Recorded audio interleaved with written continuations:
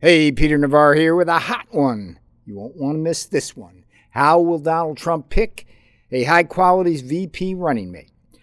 With Nikki Haley now rhino roadkill on the South Carolina Super MAGA highway, only Nikki thinks Nikki is still breathing, a gaggle of pompous pundits are pontificating about who Donald Trump should choose as his VP running mate.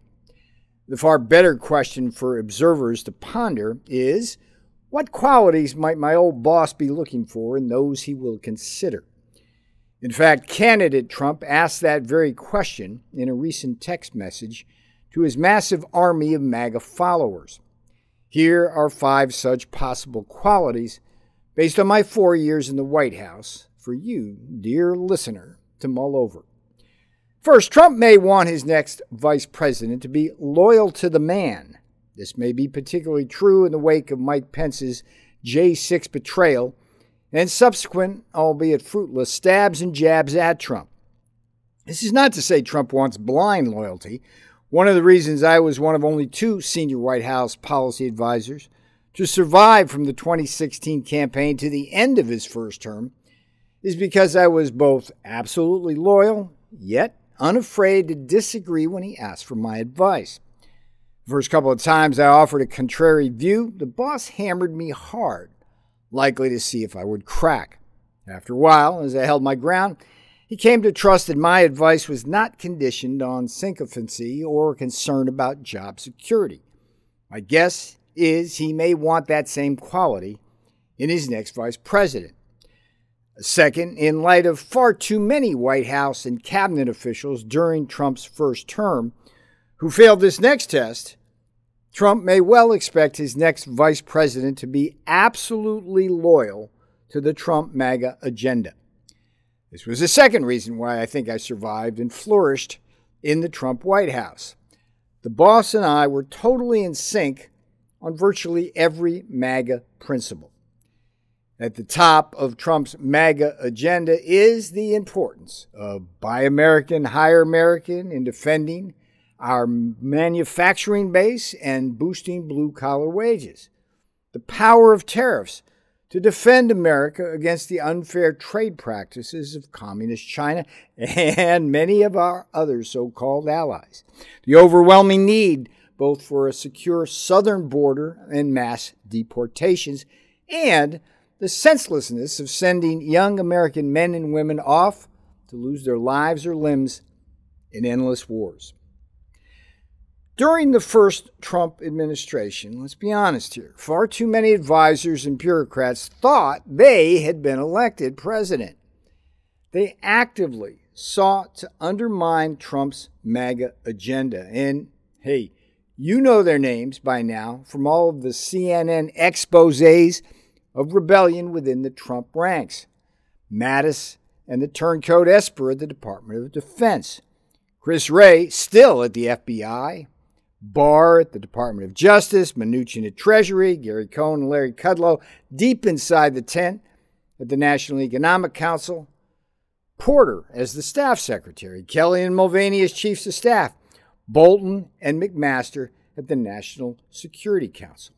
Even Mike Pence himself, not because he opposed the Trump agenda, but because his own chief of staff, Mark Short, was at once a Koch network puppet and regrettably puppet master of Mike Pence himself. At different times, I had to fight every single one of these disloyalists in defense of the Trump agenda.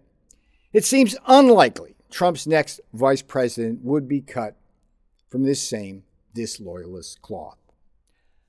Third, Trump may want his next vice president to be a master of the policy process.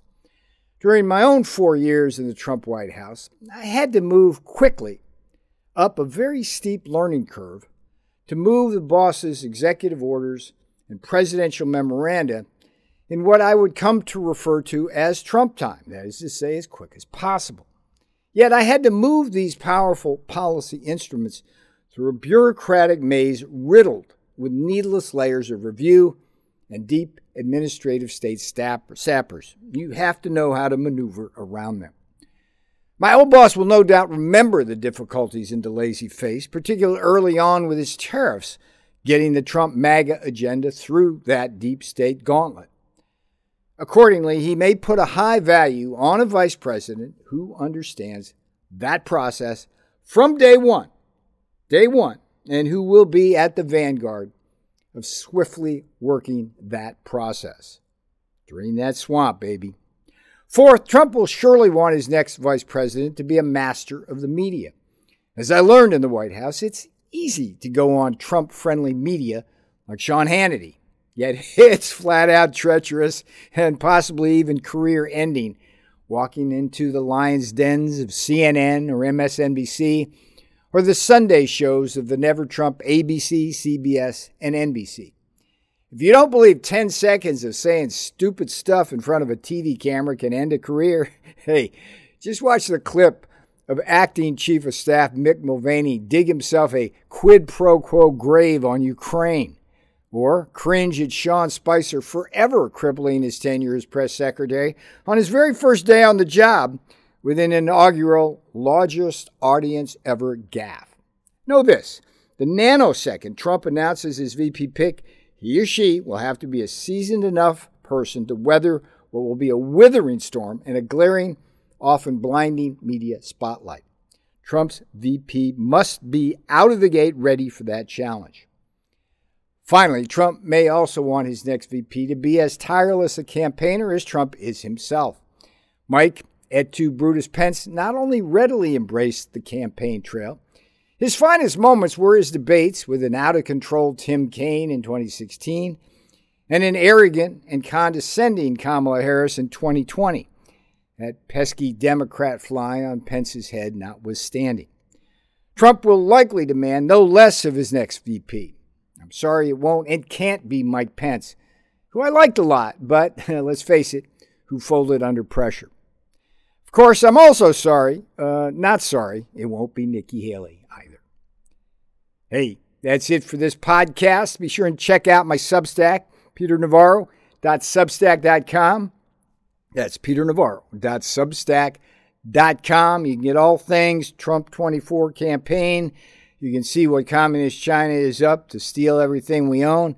And of course, on Fridays, there's the stock market newsletter. Read that and reap. Peter Navarro, peternavarro.substack.com. I'm out.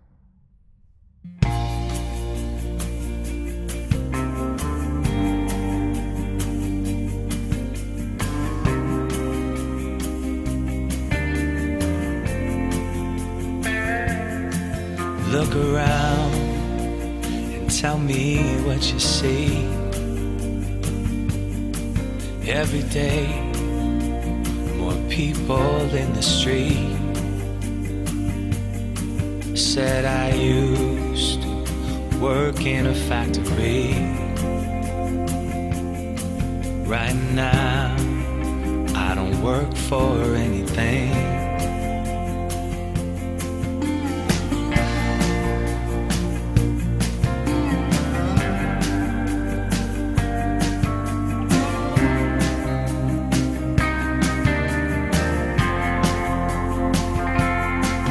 It's not me, but my family I wish to feed. Not much, 'cause we've got simple needs. Too bad they sent our jobs away.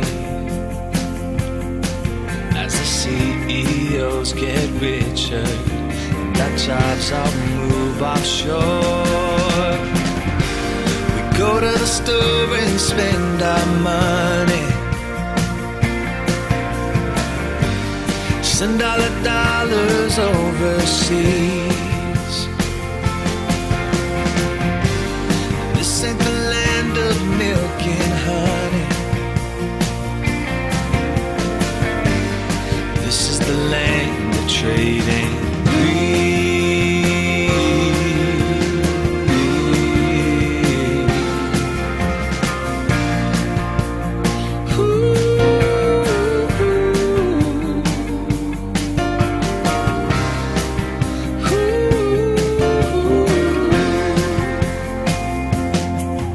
My brother got his college degree.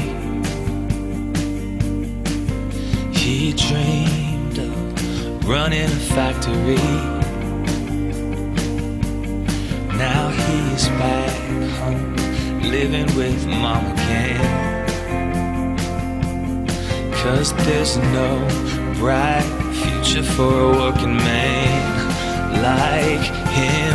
Oh, we go to the store and spend our money, send our dollars overseas. And this ain't the land of milk and honey. This is the land of trade and greed. We go to the store and spend our money, yeah. Send our dollars overseas. Whoa, this was the land of milk and honey, and now it's the land of trade and greed.